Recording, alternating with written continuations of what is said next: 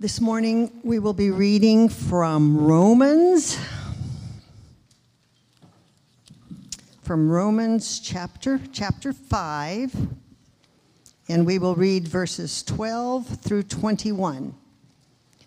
Romans chapter 5, 12 through 21. Therefore, just as sin came into the world through one man, and death through sin, and so death spread to all men, because all sinned. For sin indeed was in the world before the law was given, but sin is not counted where there is no law. Yet death reigned from Adam to Moses, even over those sinning was not like the transgression of Adam, who was a type of the one who was to come. But the free gift is not like the trespass. For if many died through one man's trespass, much more have the grace of God and the free gift by the grace of that one man, Jesus Christ, abounded for many. And the free gift is not like the result of that one man's sin. For the judgment following one trespass brought condemnation, but the free gift following many trespasses brought justification. For if, because of one man's trespass, death reigned through that one man, much more will those who receive the abundance of grace and the free gift of righteousness reign in life through the one man, Jesus Christ. Therefore, as one trespass led to condemnation for all men, so one act of righteousness leads to justification and life for all men.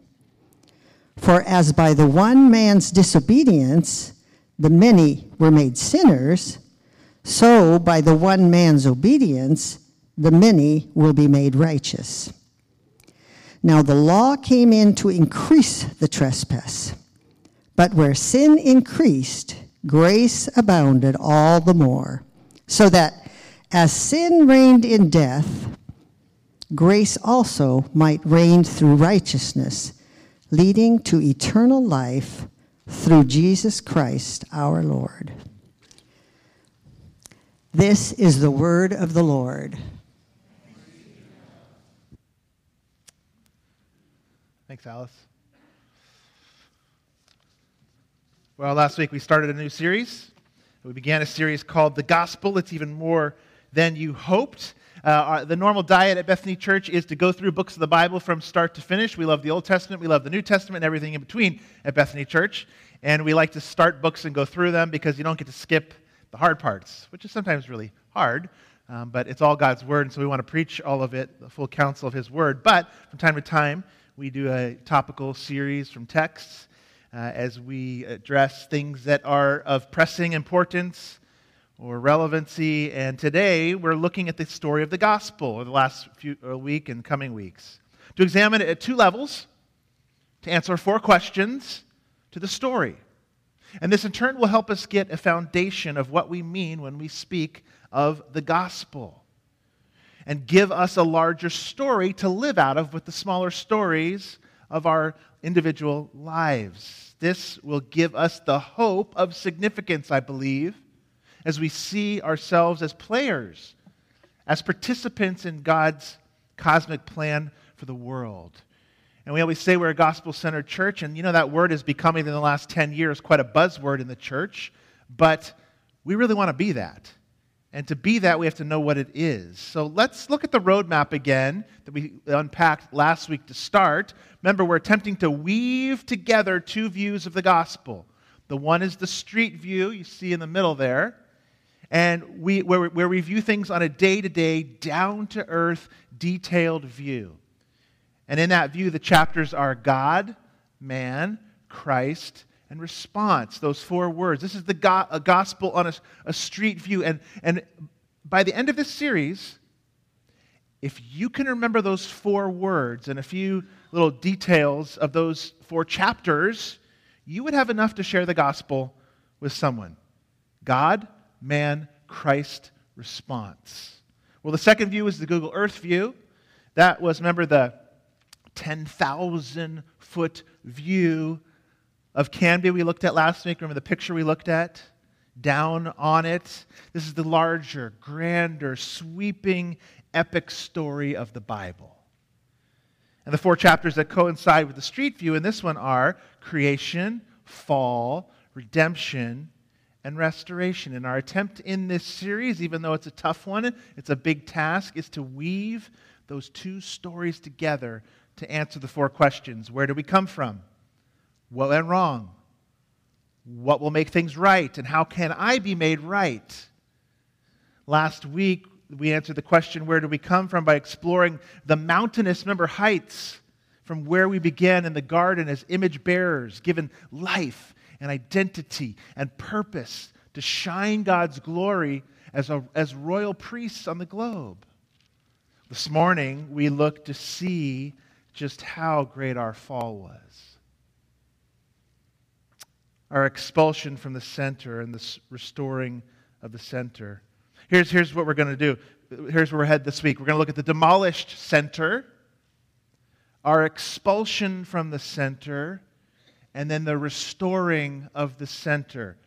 Our demolishing of the center, our expulsion from the center, and the restoring of the center. So if you got your outline, have it open there. Bible to Romans 5. We're going to jump around as well so that we can become a people who, as Paul said in Romans 1, I'm not ashamed of the gospel.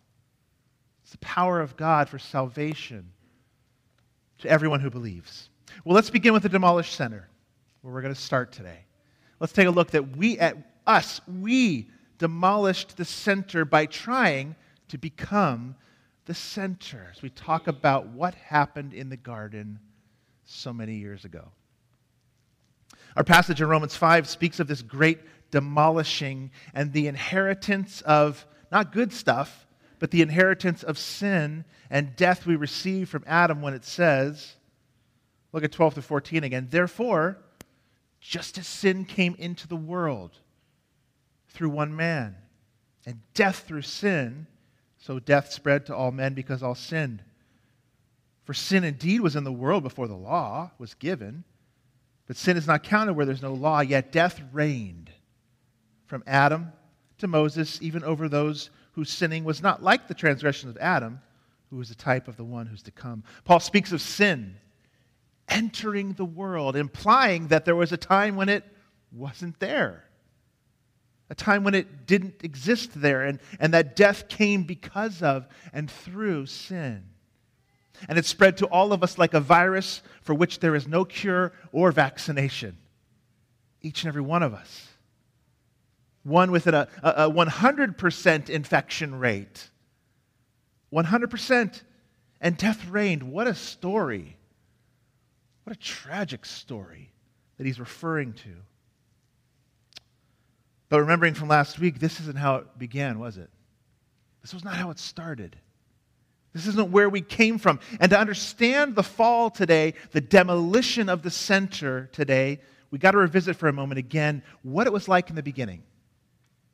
What was the center like? The center of life, of Adam and Eve's hearts, the center there. And what was the center of the garden? Here's what it was. It was the all-satisfying pleasure of God at the center. That's where it started. That's where we came from. The all-satisfying pleasure of having God at the center. And we have to understand this to make sense of the tragic world today, to make sense of the destructive nature of sin, to make sense of the longing in our hearts for something more than life can give us. You know that feeling. You have that feeling. Like the Tolkien quote a friend sent me this week, certainly there was on Eden on this very certainly there was an Eden on this very unhappy earth. We all long for it, and we are constantly glimpsing it. What is Tolkien saying there? He's saying that there's something deep inside every heart that's got this longing for something that this world cannot give you. You know, when creation was happened, it was, the Bible uses this really kind of fun two-word phrase, tohu wa bohu. Isn't that weird? If I said that and it wasn't a part of the sermon, you'd probably lock me up. If I came to you, tohu wa bohu. It's a strange phrase, but what it really means is just that God formed the world and there was this empty nothingness and void that he started with. And I know that post-fall, God filled the earth. There was an emptiness and void, but post-fall, many of you feel that emptiness and void in your heart. That the hole that there is something more, a longing for knowing that there is something bigger than what this earth offers. It's an Eden we lost, an Eden that's gone, as Tolkien says. So what again was the all-satisfying experience of the garden? What was God at the center like for Adam and Eve? And why did that even matter? We talked last week about the created world as God's theater for his glory, the stage upon which he would shine his perfection, his presence, the place where he would interact with humanity, because God is everywhere, isn't he? Everywhere. Except on earth, he was going to interact in a special way with humanity. And Eden was the focal point of that presence, and even within Eden, in the center, there were two trees. As we get down now to the center that was demolished, there were two trees there. The first one was a tree of life. Genesis 2:9 records. And out of the ground the Lord made to spring up every tree that's pleasant to the sight and good for food. The tree of life was in the midst of the garden, and the tree of knowledge of good and evil. The center of the center now of God's presence was a beautiful tree that would sustain Adam and Eve's life, the tree of life, after they passed the test of the other tree.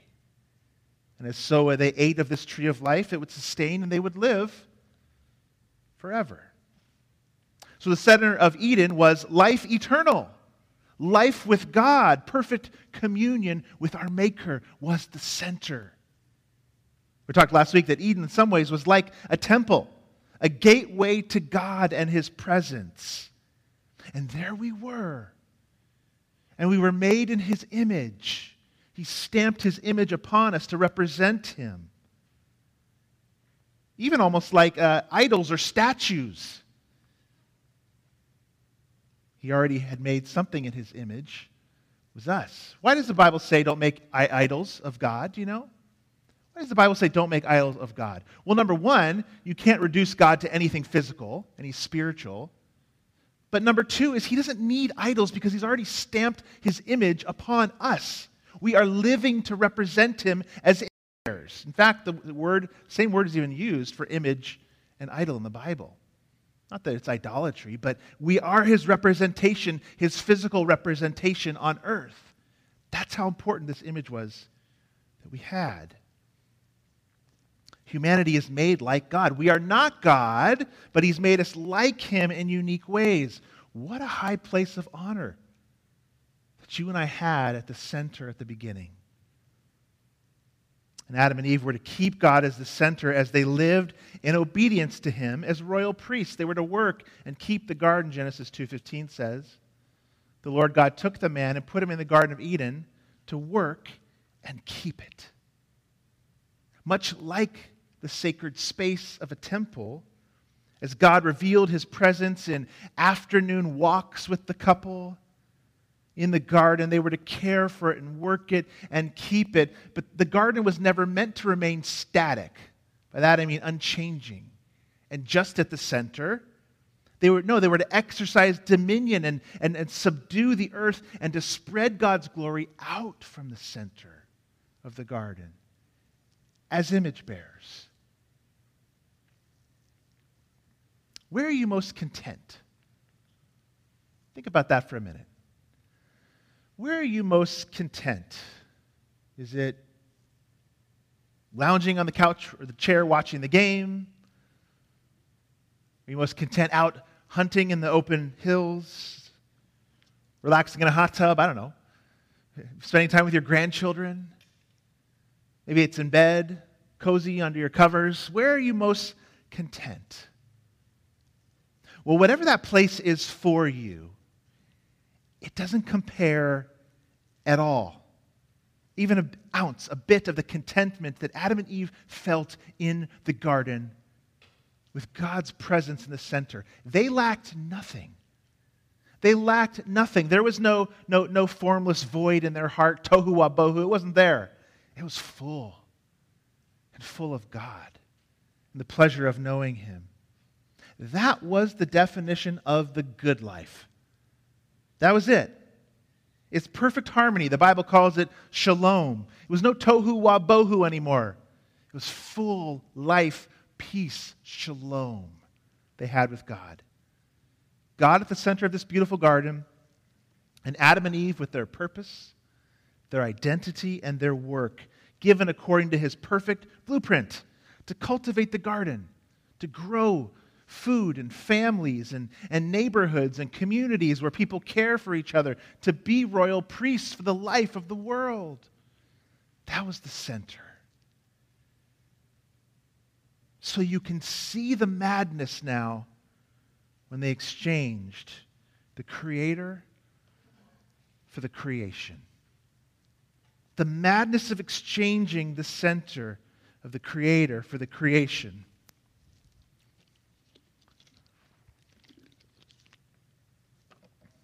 Okay, you might think, well, it was made that way. God made it. But you might think, but is God really still needed for it to go on? I mean, okay, maybe He got us off to a good start, but some people have questioned, hasn't religion caused so much of the problems of the world anyways? And so is God really still needed? He made it, okay, maybe you might even think that. Actually, if you think about history, though, the greatest atrocities and most deaths that have taken place in the 20th century were at the hands of atheistic, secular governments.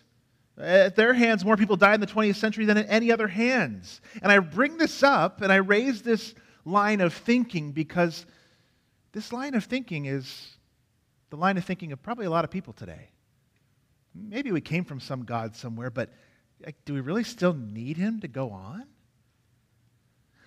America and the West is attempting really for the first time in all of human history now. I'll say that again. All of human history, America and the West is attempting to create societies where a theistic now, not just say Christian, but a theistic worldview has been removed from the center. We're attempting something that's never been done before, and a secular kind of humanism has stepped in. I mean, we're going to see how that goes. So far, not so good, right, wouldn't you say? But He was in the center. He was in the center of this garden. He was in the center of Adam and Eve's life. And God placed in the garden a warning sign for them. A warning sign for Adam and Eve. Because remember, at this point, they still can choose to sin, right? It's not perfect there, as it will be someday, or would have been then, I think, if they passed the test. They can still sin. So He gives them a warning. Here it is. And the Lord commanded the man, saying, "You may surely eat of every tree of the garden, but of the tree of knowledge and good and evil you shall not eat, for in the day that you eat of it, you shall surely die." He gives them a warning in the garden. Have you ever thought when you read this story, I thought about this tree and you go, why did God even have to put it there? I'm sure you have. I've had that thought before. I mean, why would He even put the tree there? Why would He do this? Well, first, the tree wasn't evil in itself. It wasn't like inside the juice of that specific fruit was the microscopic evil. No, it was evil because God forbid it. It was evil because He put a warning on it. A couple trees in the middle of this garden. One of life, one of knowledge of good and evil, which would bring death. It was put there as a test. One tree offered life, as I said, the other offered death. But here's the thing, they both looked good. We think, how dare God do that? How dare He do that? How dare He put that tree there? Why would He do that?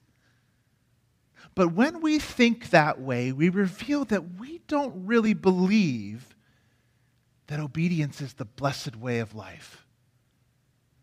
That to have opportunities and tests and to obey is actually the blessed way of life. Because he's giving them an opportunity by putting this tree there to live in blessed obedience to him as the center of their life when they don't eat the forbidden fruit. When we think this way about that tree, we really reveal what they kind of revealed. That deep down inside of our center, there is really part of us that wants to live with our will at the center and not God's. And the tree actually was a means of grace for them, I believe. You think like, what? Like, how is that even possible? Well, think about it. Every time Adam and Eve looked at this tree, they would be reminded of a truth that they better remember. Oh, yeah, I'm not God. Oh, yeah, I remember there's that tree. I am not the final authority.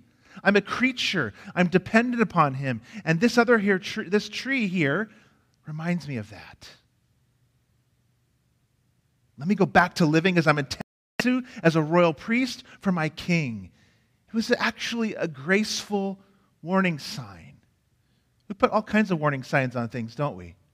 Don't touch, you get shocked, Don't ingest this, you'll die.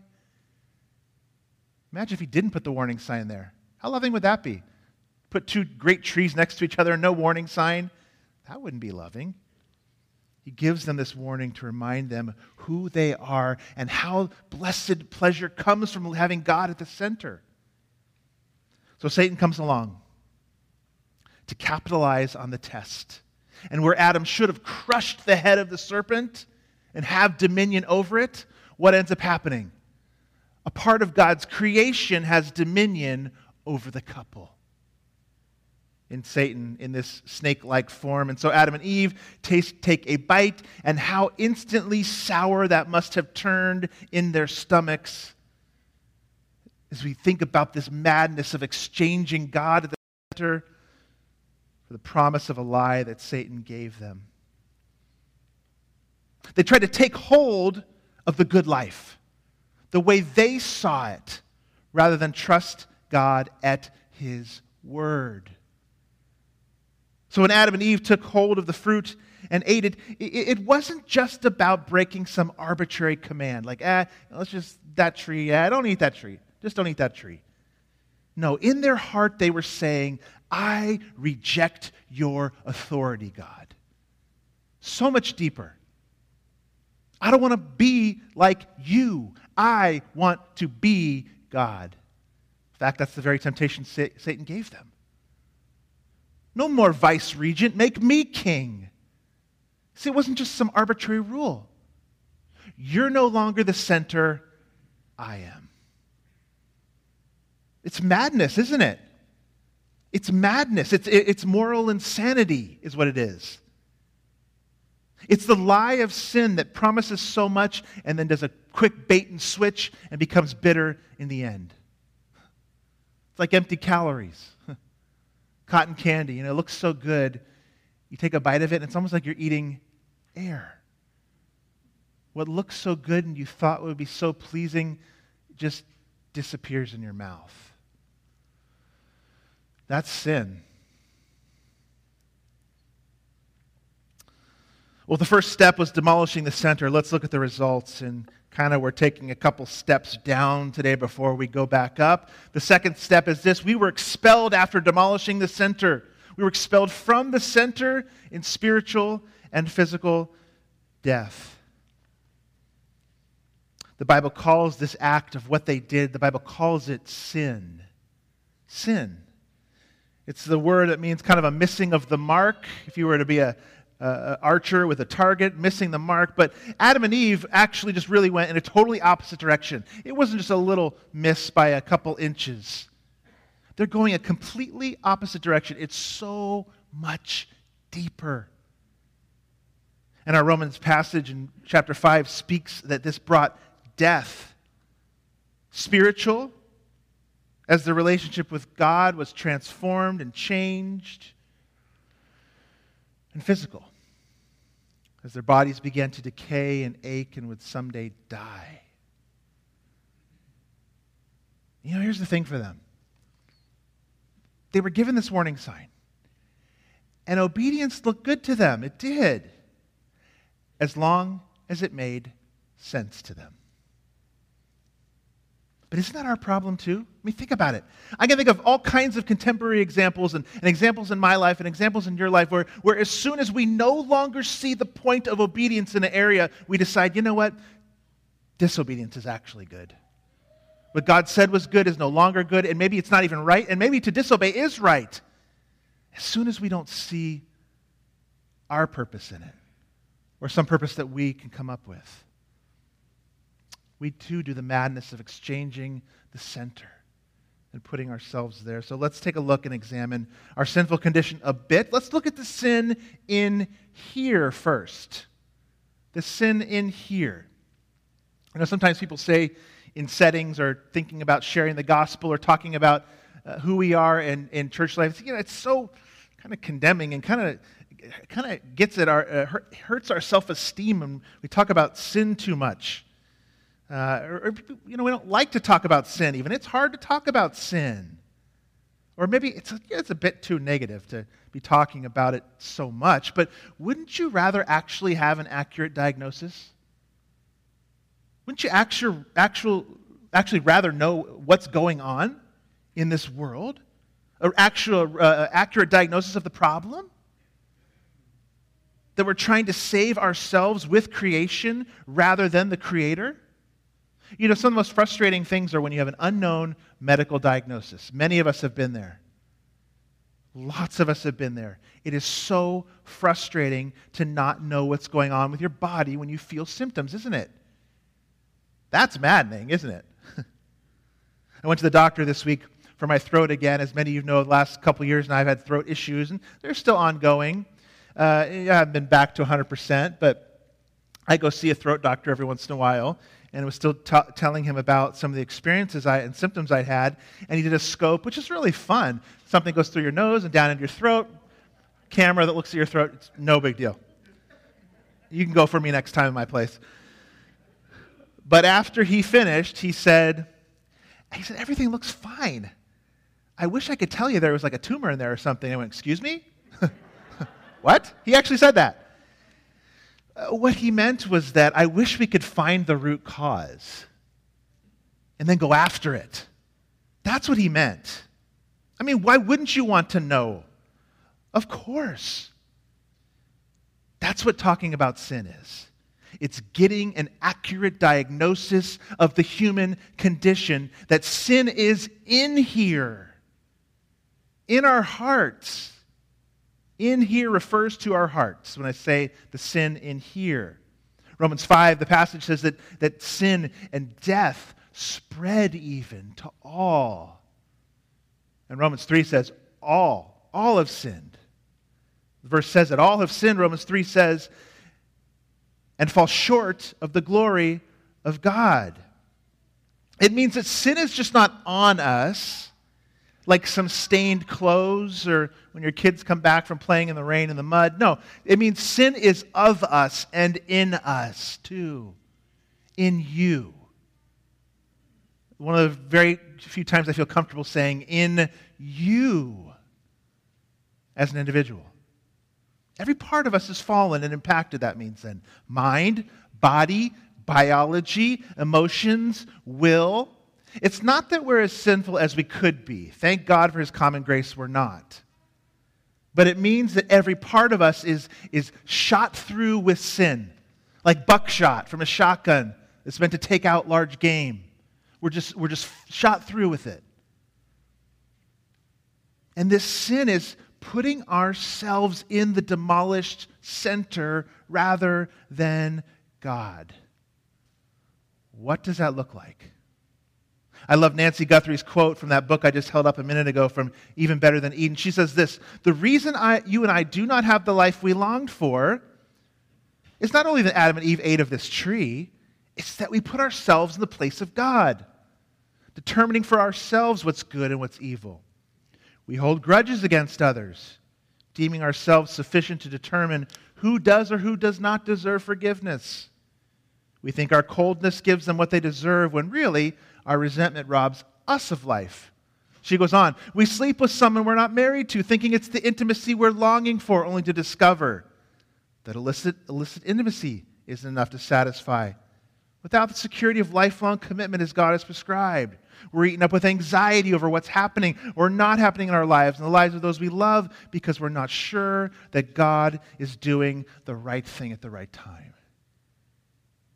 That's what it looks like. That's what it feels like. That's how we rationalize taking God out of the center and placing ourselves there.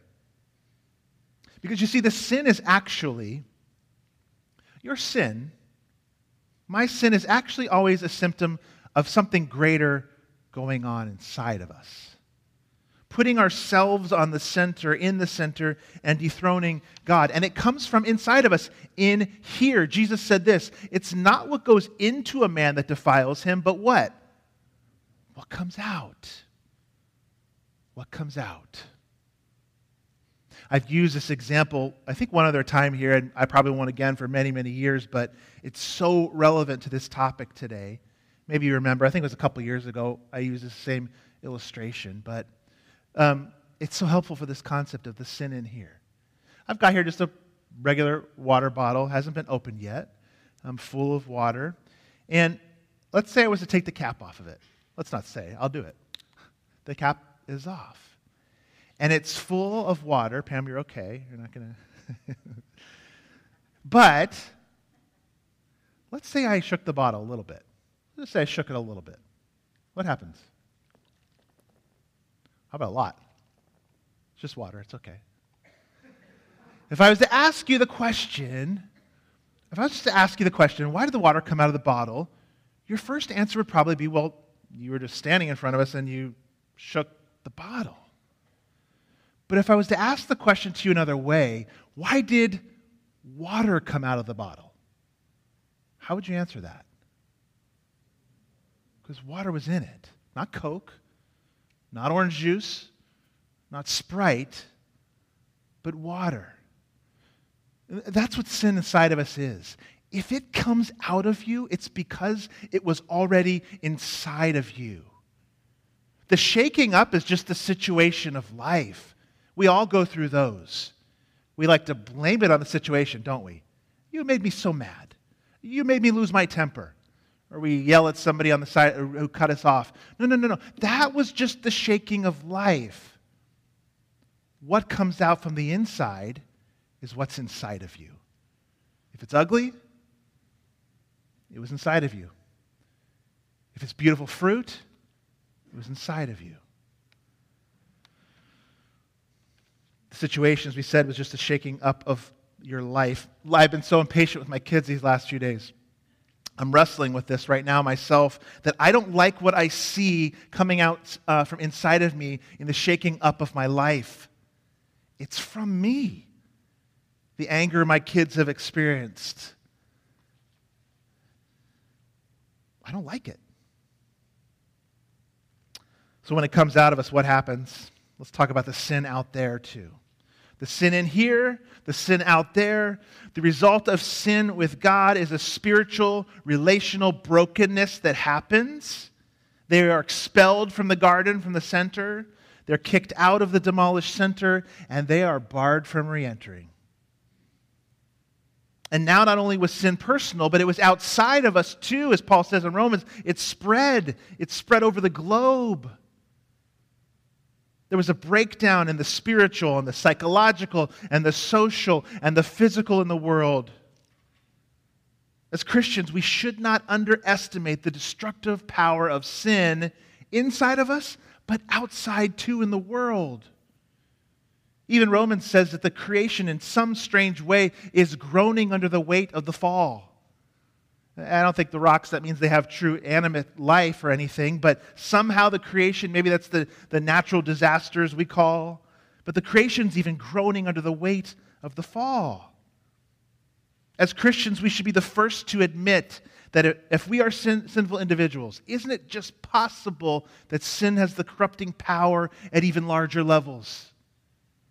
Of family, of town, of nation, of systems, of different things in our life. We have to think that as Christians, or we underestimate the power of sin. It's both cosmic and personal, or personal and cosmic. Everyone today has got this fear of this word, systemic. You've heard it in the news. You've heard it all over the place. It's used sometimes just to couch things under, that's just systemic. Systemic racism has been used most. But look at Adam and Eve after they sin. The very first system, the family, what happens? Breaks down. Falls apart. You did it. She did it. He did it. And then we go on from there and you get Genesis series. Remember, Cain and Abel to Lamech to Tower of Babel. Sin is both personal and cosmic. It works outside of ourselves in a bigger way. Let me give you another illustration. How many like to do jigsaw puzzles? Sometimes put them out at Christmas, or some of us, a few of us, maybe half or so. It can be fun to do. Well, imagine a jigsaw puzzle, and I've got a few here and some pieces on the table here. Imagine a jigsaw puzzle, and the different pieces of the jigsaw puzzle were like our identity. Different pieces of who we are. And we've got 7.6 billion people in the world trying to put together all their own jigsaw puzzle, their identity, who they are. And the individual pieces of the puzzle are characteristics like age or interests, likes, dislikes, economics, career, family, friends, stuff, whatever that's important to you, become little pieces of your jigsaw puzzle as you're building your identity. And all of these things form our identity, and they become like pieces of a puzzle. Well, how many of you, when you build jigsaw puzzles, you have your way you do it, don't you? You've got your way you work on. How many of you like to separate the pieces by color? Any of you do that? Okay, a few of you, yeah. All right. How many of you do the thing where you kind of start at the borders and find all the flat pieces? Okay, most of you guys. And how many of you, the box top is pretty helpful, isn't it? Yeah, a couple of guys in the back. Yeah, it's really helpful. The box top's like the larger picture, the story. Now, what if you were to get the wrong box top? I heard some groans, actually. I was hoping for that. This puzzle here is of Portland. Down here, I got pieces. But what if I gave them the Oregon State Beavers box top? Or what if I gave that to a Ducks fan? I'd really be in trouble then. But if you get the wrong box top, you don't know what the pieces are and where the pieces go. We have billions of people in the world all creating their own puzzle to the wrong box top. Their identity, who they are. They've been given the wrong box top, and it creates chaos, disorder, personal, and cosmic. How many of you like when the cat comes along or the toddler comes along at Christmas time when your puzzle's out? Who likes that? No. You've shattered my identity. We shouldn't be surprised that sin runs deeper than just interpersonal. And it even runs through on larger levels in our world when everybody's trying to put together a puzzle of their identity with the wrong box top. Well, God sends them from the garden. Somehow this story's got to have a turn in it, right? Some point today. And they're to live life without him now, or at least separated from him and his intimate presence. And angels guard the way back with flaming swords. What are they guarding? They're guarding the tree of life. The way back to the tree of life was closed off. They failed the test at the tree, in the presence, in the center there with God. It's dismal, it's desperate, it's demolished, but it isn't over. It's not over by even a long shot. What do we need? God's box top. And when you look on the top of that one, do you know what's there? It's the cross of Jesus Christ. That's what puts it all together. That's what fits it together and takes the pieces of this messy, broken world and heals it. Let's look at number 3. Jesus restores the center by plunging into the center of God's wrath. On that box top is a cross. You know what it is, really? The cross is another tree. Another tree. Go figure. The garden trees now to another tree. And Paul goes on in Romans 5, verse 18 to 19. Therefore, as one trespass led to condemnation for all men, so one act of righteousness leads to justification and life for all men. For as by one man's disobedience, that's Adam, the many were made sinners, so by one man's obedience, the many will be made righteous. That's Christ. Now the law came in to increase the trespass, but where sin increased, grace abounded all the more. So that as sin reigned in death, grace also might reign through righteousness, leading to eternal life through Jesus Christ our Lord. What does Jesus do? He inserts himself into the puzzle. He puts himself into the world, and he becomes, even as you want to take the metaphor further, he becomes one of the pieces. The piece. The centerpiece. You see, we demolished the center by displacing God. We lost a beautiful garden, our purpose, our identity, our meaning. We placed ourselves under the center of God's judgment when we did that. We'll talk about that even more next week. But this is the accurate diagnosis.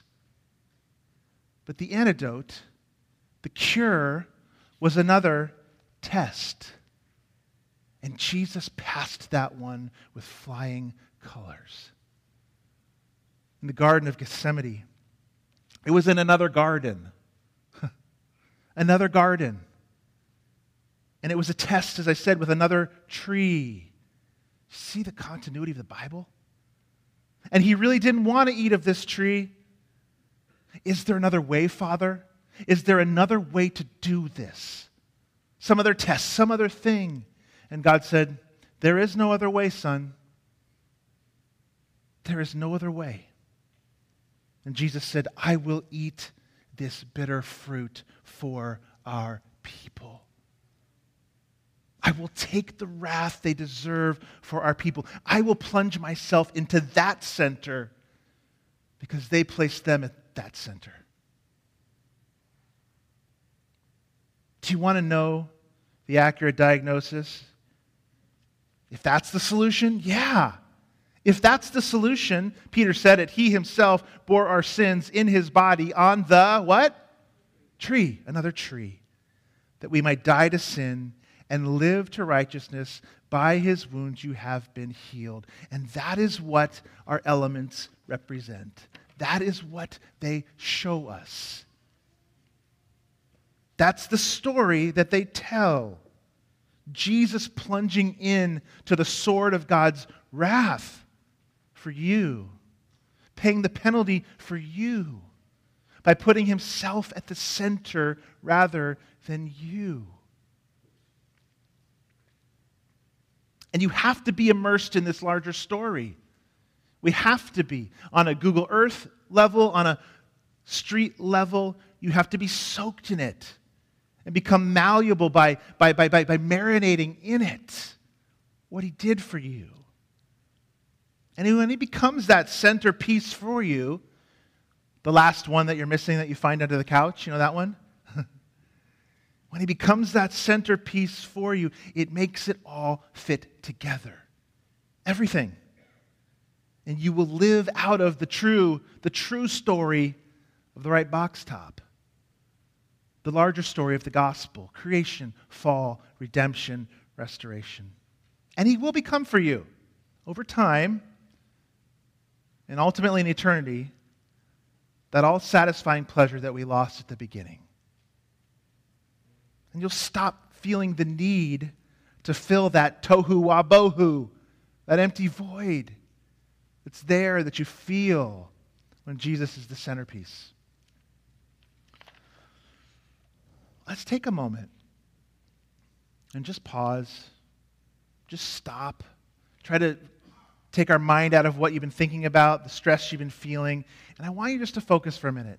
Use this as a time of prayer to the Lord, seeking Him, repenting of sin, of times that you can think of when you've placed yourself at the center and pushed God out of the center, and prepare ourselves to take the Lord's Supper. This could be a time of repentance too. The Lord says, don't take this without having a clear conscience before Him, bringing your sin to Him.